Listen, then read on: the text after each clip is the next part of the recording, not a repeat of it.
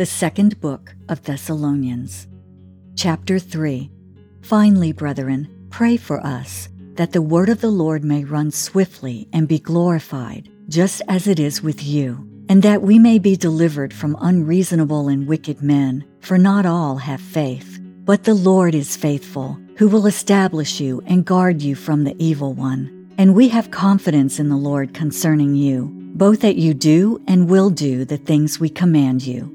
Now may the Lord direct your hearts into the love of God and into the patience of Christ.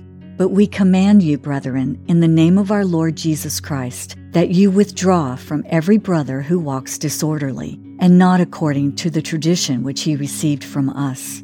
For you yourselves know how you ought to follow us. For we were not disorderly among you, nor did we eat anyone's bread free of charge, but worked with labor and toil night and day, that we might not be a burden to any of you, not because we do not have authority, but to make ourselves an example of how you should follow us. For even when we were with you, we commanded you this: if anyone will not work, neither shall he eat. For we hear that there are some who walk among you in a disorderly manner, not working at all, but are busybodies. Now those who are such we command and exhort through our Lord Jesus Christ, that they work in quietness and eat their own bread. But as for you, brethren, do not grow weary in doing good.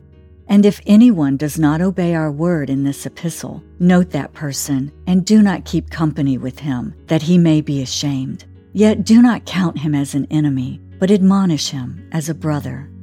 Now may the Lord of peace himself give you peace always in every way. The Lord be with you all.